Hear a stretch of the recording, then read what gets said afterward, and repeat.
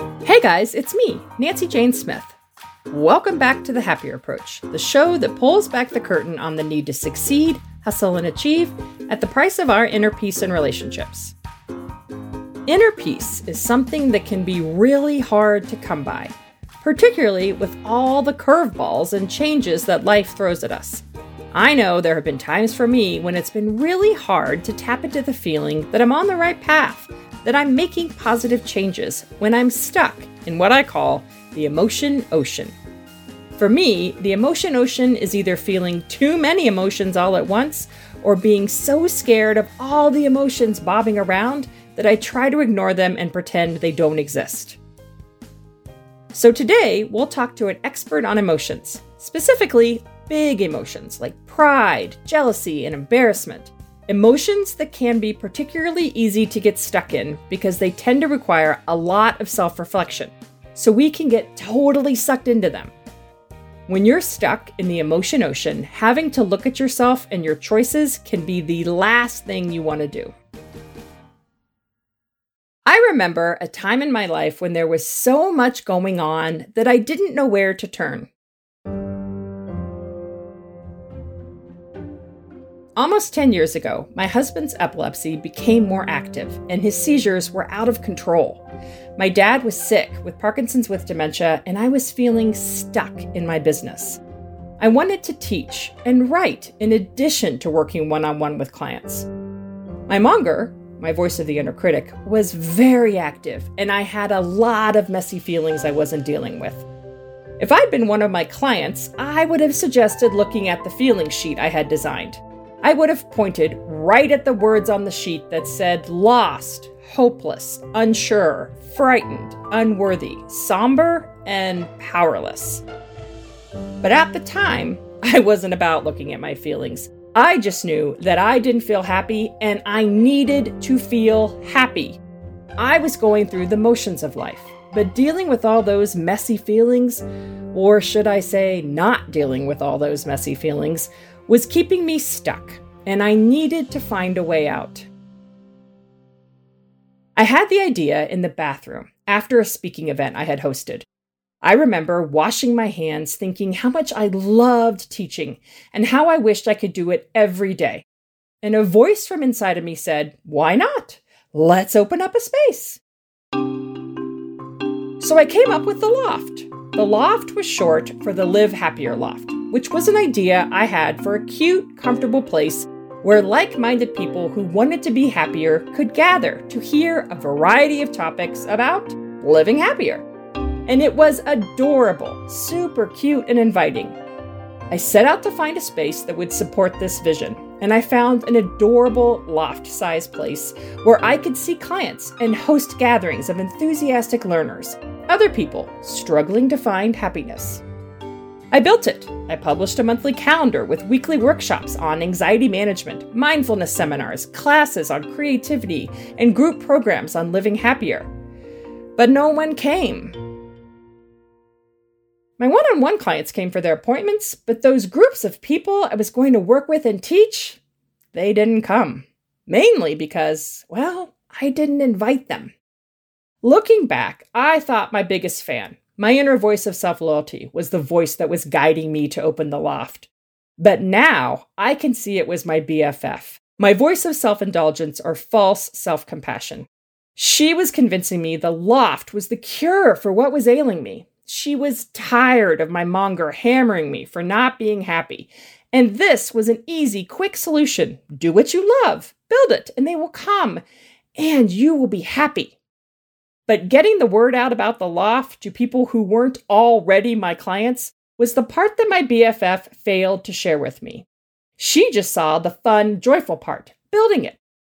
Building the Loft would be a big, bold movement, and big, bold movements let the universe know you are ready for big, bold things, Yep, that is all my BFF.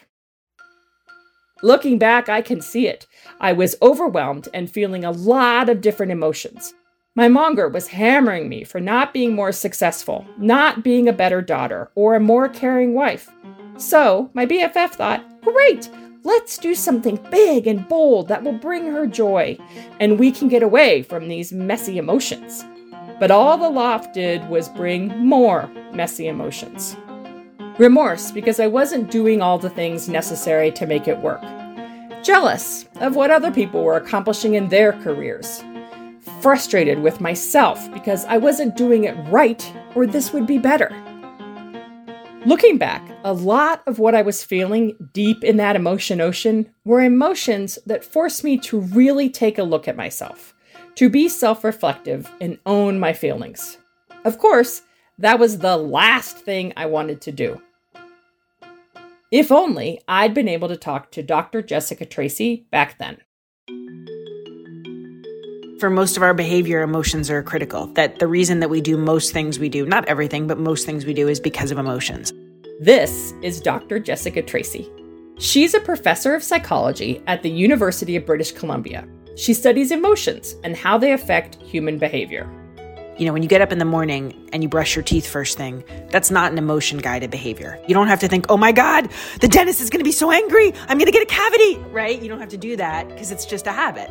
For things that are not habit-driven, you know, like going and getting a vaccine, for example, like that's something that we do because of fear, right? We don't want to get the disease. And so we go ahead and do this thing that we know is not going to be pleasant, it's going to be uncomfortable, it might be painful and so on. But we force ourselves to overcome that. Jessica says that emotions are more than just thoughts. They cause us to act in our bodies. Emotions aren't just thoughts, right? They're embodied. I think it's really hard if you're highly aroused and having, you know, for example, a panic attack, right? You're full of anxiety and you're full of all this stuff. The panic attack is so much more than those thoughts. In fact, the thoughts might be the least of it, right? The best way to calm a panic attack is not to think different thoughts. It's to change your breathing. Not only do emotions guide a lot of our embodied behavior, but they can also keep us stuck in unhelpful or unpleasant patterns, particularly if wading through those emotions requires a lot of self-reflection. These are the kinds of emotions that Jessica studies, self-conscious emotions. They're the emotions that are all about the self. So the way that we define them is to feel a self-conscious emotion, you have to think about who you are, think about yourself, and realize that an event that occurred is either consistent with that self and who you want to be and sort of telling you, yeah, this is me doing a great thing and that feels really good for who I am, or inconsistent. So for example, when I started the loft and it opened up a lot of jealous feelings about comparing myself to other people and their careers, that happened because I was afraid of not living up to my potential. My vision for myself didn't line up with my sense of self. Sort of telling you, oh gosh, that's not who I want to be. This is not, helping me achieve my goals for the kind of person I want to be. Jessica spent a lot of her career studying one particular self-conscious emotion, pride. Pride is an interesting one because there actually are two different kinds of pride.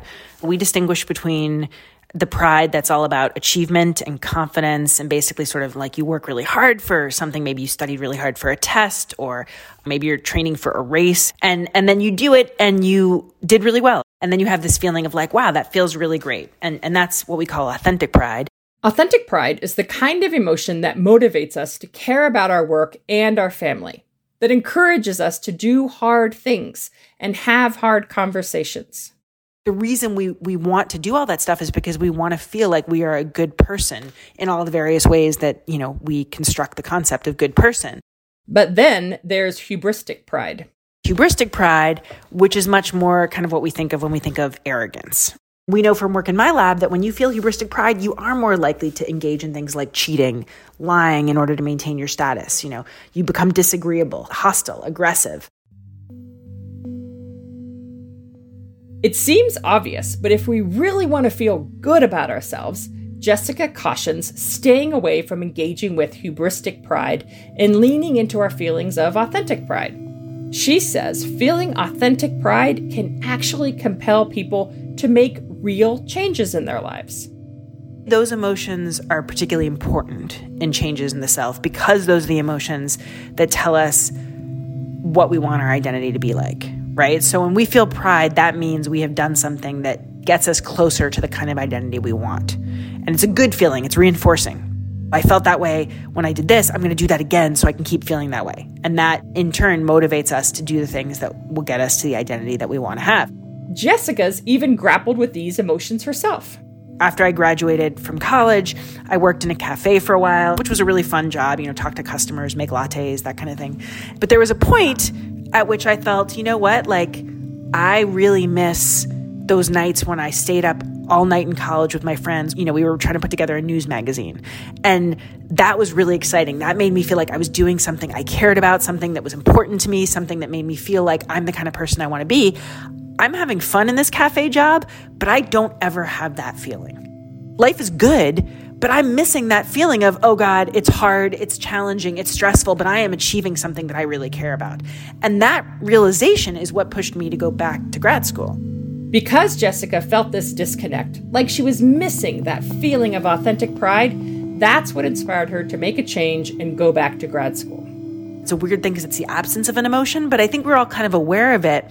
It's that feeling of when you're just kind of floating, when you're just kind of going through the motions, phoning it in. You're sort of I need to do something to feel good about myself because I am not excited about who I am. I'm not doing things that make me feel like I am the kind of person I want to be.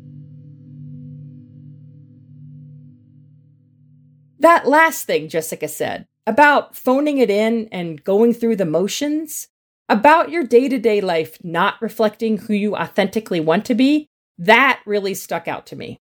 The loft was supposed to be my answer, a catch-all for everything that was going wrong in my life.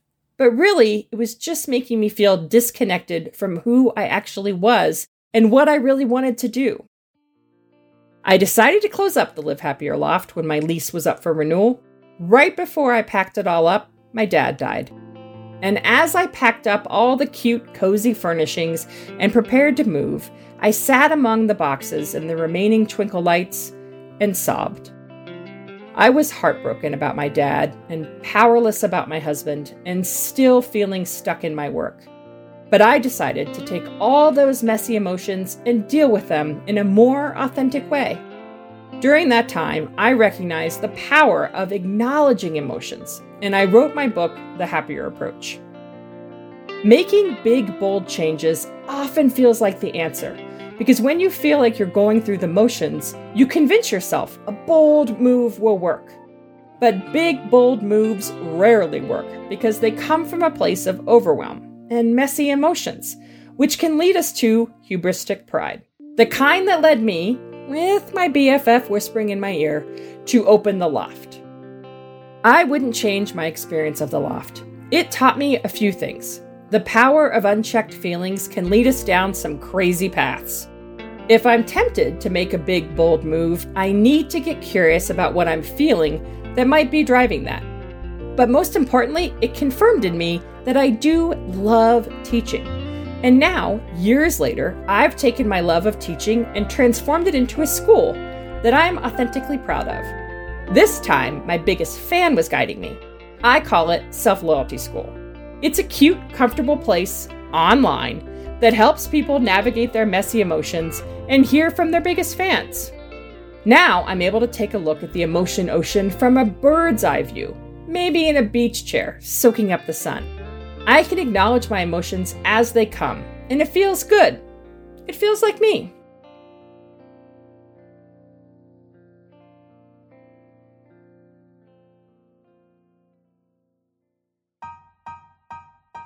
That's it for this week. In our next episode, we're going to talk about change in our bodies. I'll talk to a movement expert. She will share how even our bodies can get stuck in unhelpful patterns and how to break that cycle. That's next time on The Happier Approach. The Happier Approach is produced by Nikki Stein and me, Nancy Jane Smith. Music provided by Pod5 and Epidemic Sound. For more episodes, to get in touch, or to learn more about Self-Loyalty School, you can visit nancyjanesmith.com. And if you like the show, leave us a review. It actually helps us out a lot. Special thanks to Dr. Jessica Tracy for speaking with us today. You can find Jessica on Twitter at Prof. Jess Tracy. And if you'd like to order Jessica's book, Take Pride, Why the Deadliest Sin Holds the Secret to Human Success, you can find a link in our show notes. The Happier Approach will be back with another episode in 2 weeks. Take care until then.